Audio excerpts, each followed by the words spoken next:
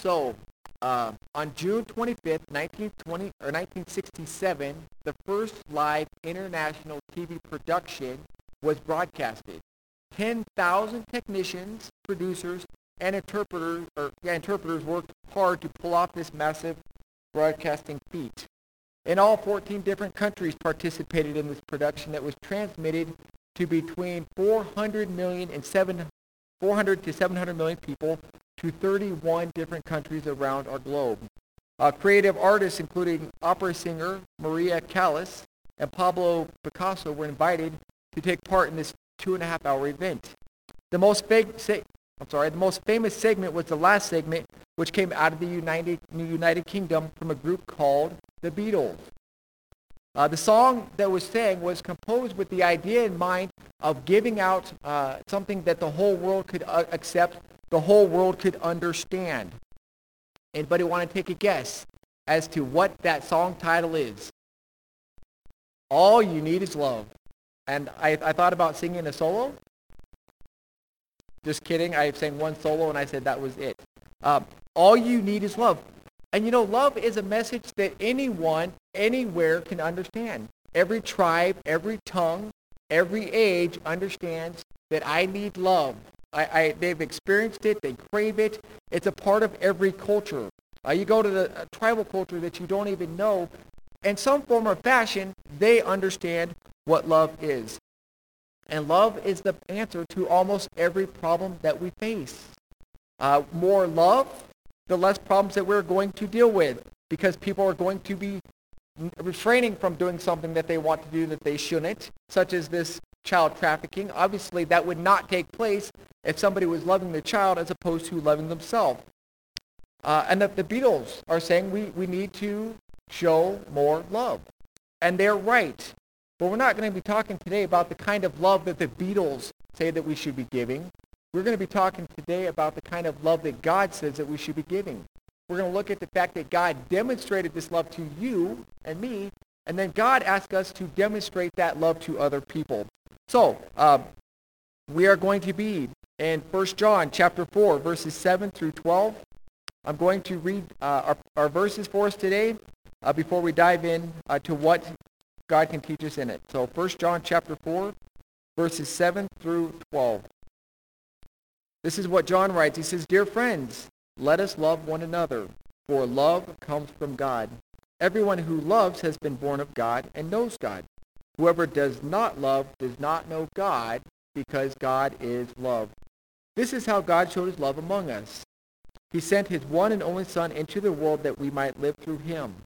This is love, not that we loved God, but that he loved us and sent his Son as an atoning sacrifice for our sins." Verse 11 says, "Dear friends, since God so loved us, we ought also to love one another. No one has ever seen God, but if we love one another, God lives in us, and his love is made complete in us." Let's go to the Lord in prayer. Father God, again, I thank you for this message of love. God, you know that this is the message the world desperately needs to hear, that the world desperately needs to experience, that you have already showed to us that how great your love is for us, and you ask us to show this love to other people. God, I pray again as I open up my mouth that I would speak your word clearly and accurately, and we would take from it what we need to live and to share your love with other people this week. In Jesus' name, amen. So first of all, we have the command to love one another. Okay, verse 7 says, "Dear friends, let us love one another." Verse 11 says, "Dear friends, since God so loved us, we ought also to love one another." You know, the song the Beatles wrote, "All You Need Is Love," may have been a big hit. It may have been something that united the world for a common purpose, for a common goal, for a few minutes, probably for about 3 or 4 minutes for what that song's length was. But the message that they gave was nothing new. The message of love is something that has been around since the beginning of creation. In this passage, we find that John is preaching the message of love long before the Beatles are singing about love. And what does the Bible say about love? Well, there's at least four different kinds of love in the Bible. The first is the married kind of love. This is the kind of love I share with Leslie that I don't share with anybody else. It's a special kind of love between a husband and a wife. One man, one woman kind of love. The second kind of love is the familial love, which obviously sounds like the family kind of love. And on Wednesday nights, I saw it demonstrated so perfectly what you can get away showing love with between a brother and a sister, which is obviously not going to be something you can get away with between one kid and another. I love you guys. The third kind of love is between friends, between an acquaintance or between somebody that's a best friend. My friend Philip that's becoming a pastor here in another week or so. We have a special friendship that I don't have with my kids. It's different from what I have with my spouse. It's a friendship kind of love. But the kind of love that God showed us, that God wants us to show to other people, is a word, it's a familiar word. It's agape love. That's the kind of love that God showed me, that God wants me to show you and to show other people. And the essence of agape love is to seek the highest good for the people that you are choosing to love. It's a love of total commitment. You guys have seen this before. Love is not a feeling. It's an act of your will. It's not based off of some emotion I have for somebody or a relationship I have with somebody. It's just the idea of looking at somebody and saying, you need something, and I'm going to do my level best to try to help you with it. I don't have to know you. I don't have to like you, which I can know you and I can love you, but it's the idea that it's not something that's based off of that. It's based off of doing what is best for somebody else. And John was calling these people to show this kind of love. Now, the Bible doesn't say specifically, here's what you guys have to do. Here's who you have to show this kind of love to. So I had to get a little creative in my thinking about what could John possibly be telling these people about loving other people with this special kind of love. And I thought, you know what? The difficult people in their area that they might have to deal with, it might be the people who are leading people astray. Because we saw in 1 John chapter 2, verses 18 and 19, that there were people who had got into the church who were leading people astray, and people left with them. So if John's saying, you know what, you got to love those people that are leading people astray, that for them would have been very difficult. I think about being a pastor, and if somebody came into this church and started pulling you out and leading you astray to believe something else, and I saw that person on the street with a flat tire, do you think I'm going to want to go talk to that person in a nice way? Do you think I'm going to want to help that person?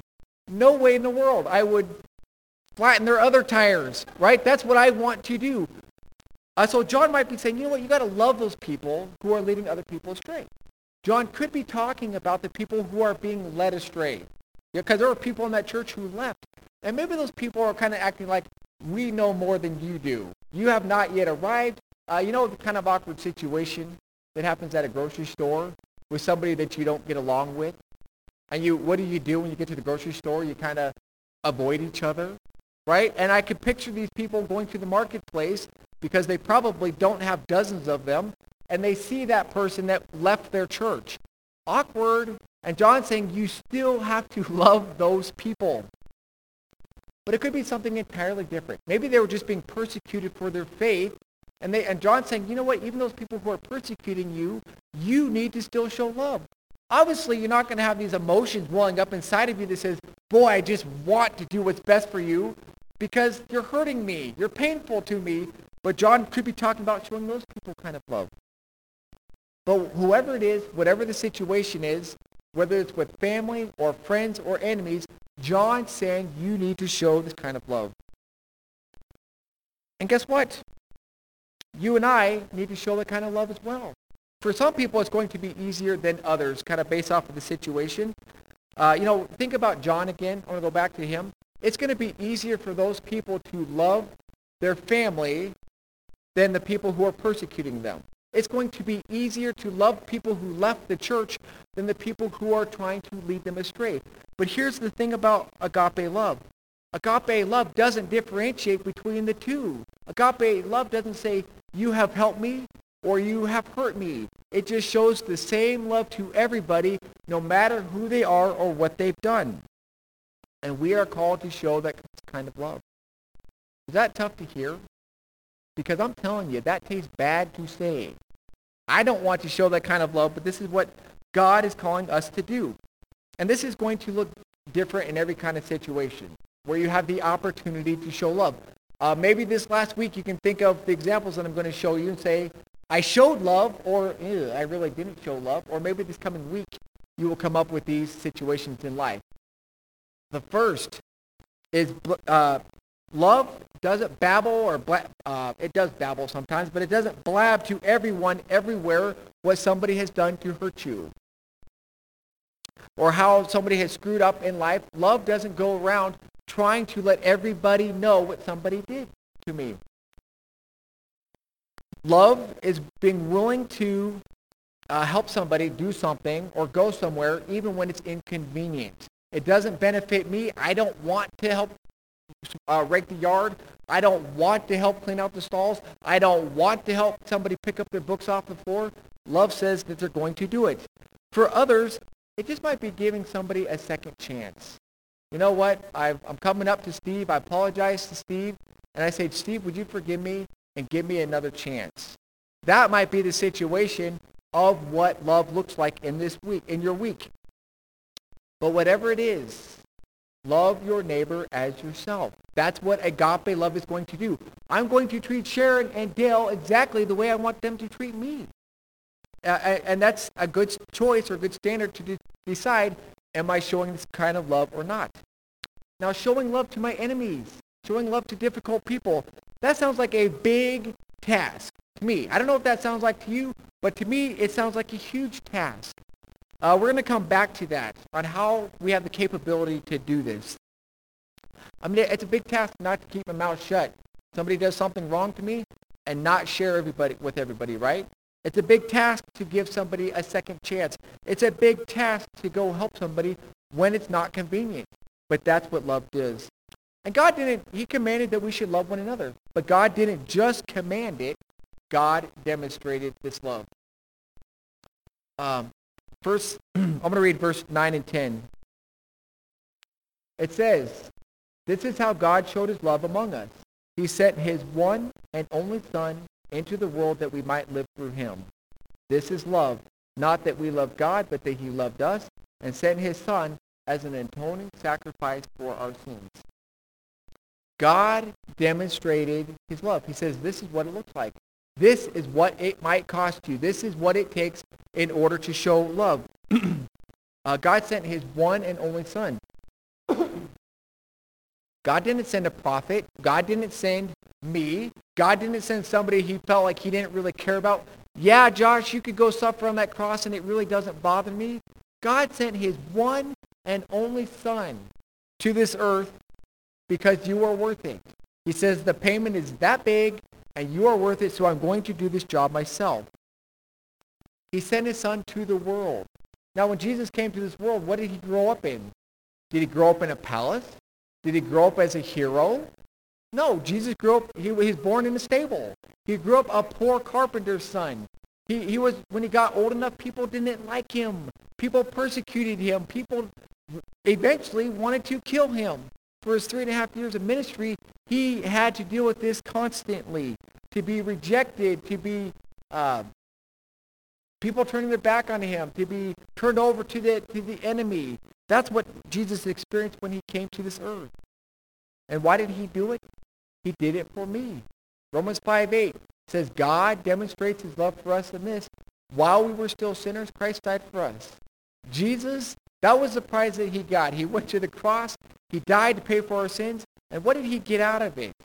He got me out of it. Right? You can laugh. It's okay. Jesus got me out of the deal. Is that worth it?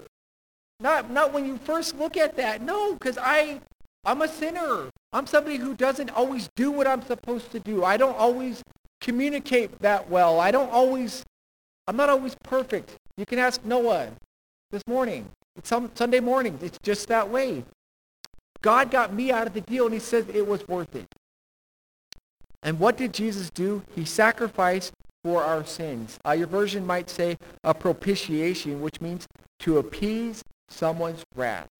When I sinned, like when the whole world sins, it put wrath that I deserved on myself. And Jesus said, God said, that's what it's going to take in order for Josh to be able to get to heaven, to have salvation, is someone's going to have to appease that wrath. And Jesus said, I'll do it. And so Jesus took God's wrath that was rightfully mine upon himself so that I could be scot-free, so that I could be completely blameless and perfect in his life. That's how God demonstrated his love. He gave the ultimate sacrifice. And God's asking you to demonstrate that love to other people. 1 Corinthians chapter 13, verses 4 through 7 talks a lot about what does this love look like. I'm gonna read it from my Bible. This is actually pretty small. 1 Corinthians 13, verses 4 through 7. It says, love is patient. Love is kind. It doesn't envy. It doesn't boast. It is not proud. It is not rude. It is not self-seeking. It is not easily angered. It keeps no record of wrong. Love does not delight in evil, but rejoices in the truth. It always protects, always trusts, always hopes, always perseveres. And verse 8 says, love never fails. Now when I look at that and say, oh my goodness, this is a massive request of what I'm supposed to do to show love, because I'll tell you, I am not always patient. I'm not always kind. Sometimes I know how to stick in there what great thing that I've done as an act of boasting, which is obviously not right. And here I am called to show love. How in the world can I do it? We will look at that. 2 Corinthians chapter 5, verses 18 to 20 says, we are therefore Christ's ambassadors, as though God were making his appeal through us. We implore you on behalf of God, be reconciled to God. We are Christ's ambassadors. You know, other countries, if I went to Scotland, because that's, McLaughlin is Scottish, if I went to Scotland for the first time as an American, guess what they would think Americans were like? They would think they were exactly like me.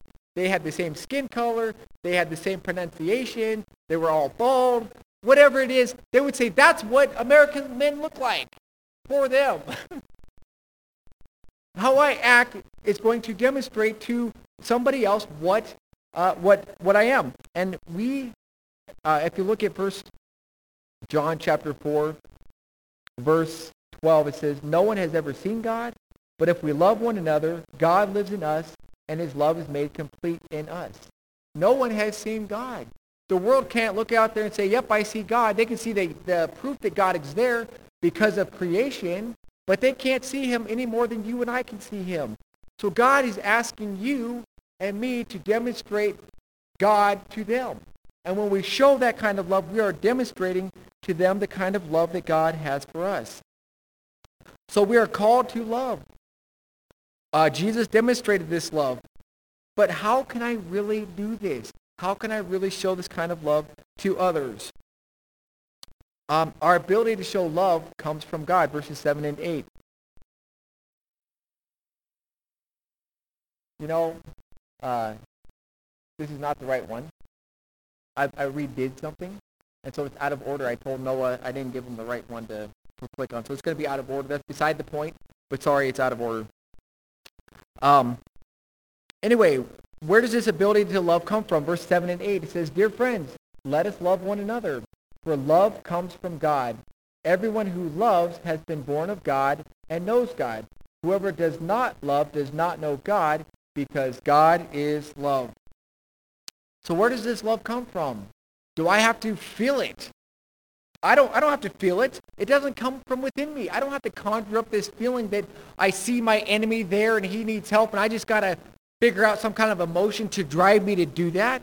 The task is so monumental that I cannot love my enemy. I cannot love my teachers. I cannot love my boss the way that I'm supposed to unless I get God's help from somewhere. God is love.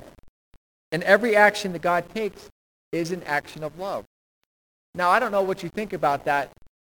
At one point, it's easy to say, you know what, God is love and everything he does is love. But when you think about all the not so great things around this world, it's hard to see that everything that God does is love. I mean, the fact that kids are put up for adoption, where's God's love in that? The fact that people struggle to have enough food to eat for today, where does it feel like God's love is there? When we have to say goodbye to a loved one who died before their time. Does that sound like God, every action of God is loving? It is, but we are not going to understand why is God allowing these things to happen? I think about kids who are put up for adoption or foster care, is sometimes it's an opportunity for them to hear about Jesus when they otherwise wouldn't. I've told you guys this about Leslie, that every kid we get as a foster parent, she just loves on them and shares Jesus with them. She helps them to understand as much as she can at their age group who Jesus is. We're thanking Jesus for our food. Thank you, Jesus, for a good day. And so it's an opportunity for them to hear about Jesus when they otherwise wouldn't. That is an act of love. When it comes to people who don't have enough to eat, I don't know why God allows that, except for I know that God puts it on the hearts of people to share with other people. And maybe God says, I want to bless Josh if he's willing to help these people who are in need. It's an act of love. When we have to say goodbye to somebody who died when it feels like it was before their time, that could be an act of love in itself that we don't understand either, because we have no idea what that person's life, where it was going to lead. That person, if they're a believer in Jesus, goes to heaven. I think about in the Old Testament, I've read and I did a little research on when the Israelites would go into a nation and they were supposed to kill everybody. They killed the men, they killed the women, they killed the children. Boy, that really doesn't seem like an act of love. But what's probably the case is those little ones, before the age of accountability, before they can determine right and wrong, it's like they went to heaven. And God could say, you know what, this little kid, if they lived their whole life and they never, and then they live to be 100 years old, they will never hear about Jesus, and they are not going to go there. But if we take them out at this age, they're going directly there. I think about abortions. As much as that just makes me mad, I think, it's an act of love possibly for some of those kids, because they are going to heaven. Heaven's going to be stock full of kids that didn't make it to this earth, but it was an act of love to get them to heaven at the same time. And I really don't know how to answer everything about those situations and how is it loving and how is it a benefit to those people. But I do know this. If you took these situations and said, you know what, no kid ever had to be adopted, and God made sure that nobody was ever hungry, and that God never made that we never had to say goodbye to anybody before it was their time. If God took care of all of that, but God didn't come down to this earth to die on the cross, we would still be in a lot of trouble. We might have the perfect life on earth, but when you die, you're going to go to hell. So God, whatever reason for allowing things to happen, ultimately is doing the loving thing. He ultimately demonstrated the greatest act of love for us by even giving us the option or the potential of putting our faith in Jesus to have eternal life. And God is asking you, and God is asking me to show that kind of love to each other. And God is asking us to show that kind of love to the world out there. But God's not asking you to do it in your strength. You cannot love each other. You cannot love the world as God wants you to love in your own strength. Think about the difficult people in your life, the enemies that you might have. It would be nice to say, I don't have to love those people because they've done X, Y, and Z. But God says, I want you to love them anyway. And I know that's very difficult to hear. Anybody here ever have an enemy?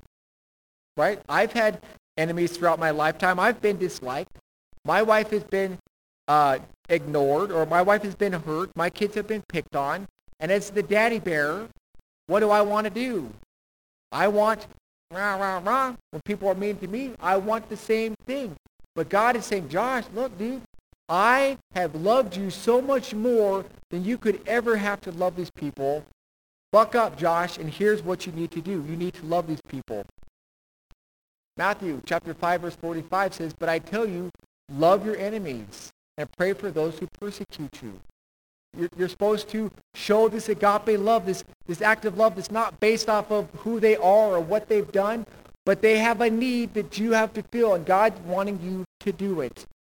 And you might say they're my enemy, but guess what you were before you became part of God's family? Anybody want to take a guess? Romans 5:10 says, you were God's enemy. God showed you, his enemy, his love, and he's saying you need to show that kind of love to your enemy as well. God is love. And so that makes everything that God does come from love. See how messed up I am in this.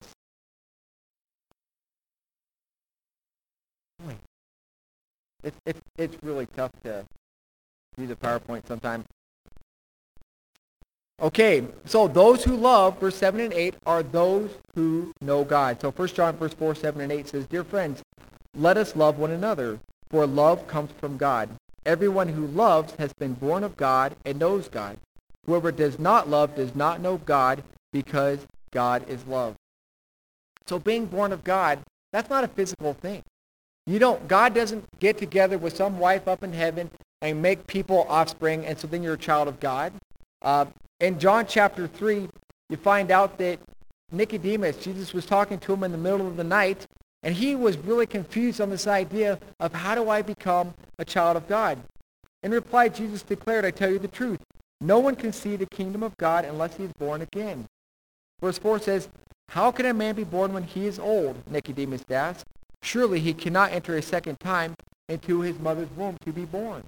You can be born once physically, and you guys are, because you're alive here walking around today. But you need to be born again spiritually. So how do we do that? 1 John chapter 3, verse 5 through 6, Jesus answered, I tell you the truth. No one can enter the kingdom of God unless he is born of water and the Spirit. Flesh gives birth to spirit, or flesh, but the Spirit gives birth to spirit. In order to become a child of God, you need to become a spiritual child of God. 1 John chapter 5, verse 1 says, Everyone who believes that Jesus is the Christ is born of God. Believing that Jesus is the Messiah, believing that Jesus is the Savior of the world, when you do that, you become part of God's family. You become a spiritual child through spiritual birth. In Romans 8:17, it talks about how we are heirs of God and co-heirs with Christ, being a child of God. Galatians 4:5 talks about having the full rights of sons that you only have by being a child of God. So those who love are born of God. Those who actually show this kind of agape love, not just love in general, but this kind of love that God wants you to give that you can only have by being a child of God. Those who show that kind of love are born of God. Those who show that kind of love show that they know God, that they understand, that they perceive who God is. To know God is to have a relationship with God. It means to be rightly related to him. While I'm unsaved, I'm not in a right relationship with God. I'm not a child of God any more than somebody, like I'm not a Heather, right? I'm a McLaughlin. In order to become a Heather, I have to be adopted into their family. And that would make me a Heather, right? In order to be part of God's family, I need to be adopted into his family. And then I become a child of his. Then I would be in a right relationship with them, a right relationship with God. And those who have been born of God can do very strange things, very crazy things. You know, they're the people who can not babble. When somebody does harm to them, when somebody speaks bad about them or does some kind of crime to them, they can hold it in. They don't go blabbing it around to everybody. That's the kind of thing that agape love can do. I know I mentioned that a few minutes ago, but that's how amazing this kind of love is, that you can hold it in, that you don't have to tell everybody. Agape love is the kind of love that can stop and help somebody when it's inconvenient for me. Agape love is a kind of love that can give somebody a second chance because God gave me a second chance. And these are kinds of things that the world's not going to understand. They think they do. These are the things that the world's not going to be able to do. And the world's going to disagree with you. The Beatles song is going to disagree with you. You know, because what about the people who do foster and they adopt kids? You know, the world's going to say that they are pretty good people. They have big hearts, that they are loving, that they are amazing. We've heard some of that. People who give their life in the world's eyes, they're going to look amazing, which it is. You know, people who go and fight for our country or people who protect somebody else from the bullet that's coming, they are amazing people. The people who give their last dollar in the world's eyes are going to look very special. These are our modern-day heroes from the viewpoint of the world. But you can do a lot of great things without showing love. 1 Corinthians chapter 13, verses 1 through 3. The first thing, I can speak in the tongues of men and of angels. I could get up here and I could wow you with every word of Scripture. I could be on all the TVs, all the radios, and I could be asked to dozens of conferences every year to speak. But if I can do it without love. And if I do, I'm just a resounding gong or a clanging cymbal. I think that's how God hears it. I can have the gift of prophecy. It can fathom all mysteries and all knowledge. And have the faith that can move mountains. That's pretty impressive. I could tell Medicine Rocks, one of those rocks, to move from here to my backyard because I really like it. But I can do that without love. And if I do it without love, I am nothing. You can do a lot of great things and not do it in love. If I give all I possess to the poor, I give my very last dollar to somebody, and I give my body to the flames, as the King James puts it, but I don't have love, it counts as nothing. You can do lots and lots of great things without doing love. The world's going to love you. They're going to praise you and think you're wonderful, but it means nothing in the eyes of God. The kind of love that God is asking is a love that's not based off of who you are, about my emotions, how I feel about you, how I'm related to you. It's doing the best good for somebody, no matter who they are or what they've done. So those who show love are the ones who demonstrate they are a child of God. Those who don't show love, guess what they're demonstrating? They are not a child of God. Let me read verse 8. Whoever does not love does not know God, because God is love. And there are a lot of people who will claim that they are a Christian. They can open up their scriptures and they can show you chapter and verse. They can show you a little piece of paper that says, I accepted Jesus on this date and I was baptized on this date. But they don't show that kind of love, that agape love. And God says through John, is if you're not showing that kind of love, you are not a child of God. Now I can't, this is kind of a tougher topic than I really thought it was going to be to try to talk about. Because you think about showing love, and love is just one of those things that everybody knows, and it's a feel-good message. But the thing is, I can't look and say that, boy, Daisy's showing love, and look at Noah. Noah's not showing love. I can't look and judge your motives. I can't look and judge if you're really saved or if you're really not. That's something that God sees. He did not give me eyes for that. 2 Timothy 2:19 says, the Lord knows those who are his. So we can say I accepted Jesus, and we can say we're doing these things in the right kind of love, but I can't judge that based off of you, and you can't do that based off of me. But God knows what kind of love that you are showing, and he's asking it to be the kind of love that's self-sacrificing. But you can only show that love if you are a child of God. You have to experience that love from God if you are going to, in turn, share that love with other people. So I want to ask you, have you experienced that love from God? Have you become part of God's family? Become a child of God? Because if you have, then you can, and you are asked to, almost required to, share that love with other people. The Beatles got the message right. Just like this is the last slide I got right. They got the message right. All you need is love. That's all that the world needs. In their mind, they probably practiced it. They wrote this amazing song that's been a hit for years that the world sings still on the radio because it was that good. In their mind, they probably did it. And if they had Jesus in their life, then they could demonstrate the kind of love that God is asking them to demonstrate. But if they did not know Jesus, all they did was sing the same song, the second or third or fourth verse on this call to love each other, to love the world.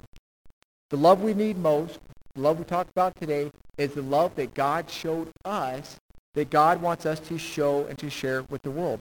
Have you experienced God's love in your life? It's something that we all need to do. I've already experienced God's love in my life. I trusted Jesus to be my Savior a long time ago. The Bible says that I'm a sinner, that I've done wrong things. I lied, I stole, I lusted, I cheated, I thought mean thoughts. Whatever those things are, the Bible says that I've sinned, and I can admit it. Yes, I am a sinner. And the Bible says because I've sinned, I cannot go to heaven. I can't. There's no way to get there. But God demonstrated his love like we looked at today to show you how much he loved you by Jesus dying on a crummy cross so that you can have eternal life. And if you trust Jesus as your Savior, He gives you eternal life. You become part of his family. You can then experience that love of God that he wants you to experience, that he wants you to give. And if you're like me and says, you know what, Josh, I have experienced that love from God a long time ago, then God is asking that you take that love and you demonstrate it to other people. So the next time this week, hopefully it's not this week, but the next time you have the opportunity to show love, I want to encourage you to do it. When you have the opportunity to blab something that somebody did to you or some hurtful thing that somebody said about you, bite your tongue. The next time you have a chance to stop and help somebody because they are in a position where they obviously need your help, even if it's inconvenient, try stopping to help them. If somebody comes and says, Josh, please forgive me, give me a second chance, give them a second chance. But remember, that kind of love is the kind of love that you can't give on your own. So don't even try. Go to God and ask him to help you show that kind of love to other people. Because remember, Jesus loves you. All the world needs is love. All the world needs is Jesus' love. We're going to close with a song after I pray. Jesus loves me. So after we pray, please stand and we'll join in singing that. Dear God, I thank you for this love that you have given to me, that I could have Jesus as my Savior, that I could be part of God's family. And God, if anybody in here does not know you as their Savior, please just burn that in their heart that they are not a part of your family so that they turn to you for salvation. God, I pray for the rest of us who know you as our Savior, that God, as we have opportunity to show your love throughout this week to other people, that you would give us the ability to do it because we can't do it on our own. And I pray for success in showing your love to others. In Jesus' name.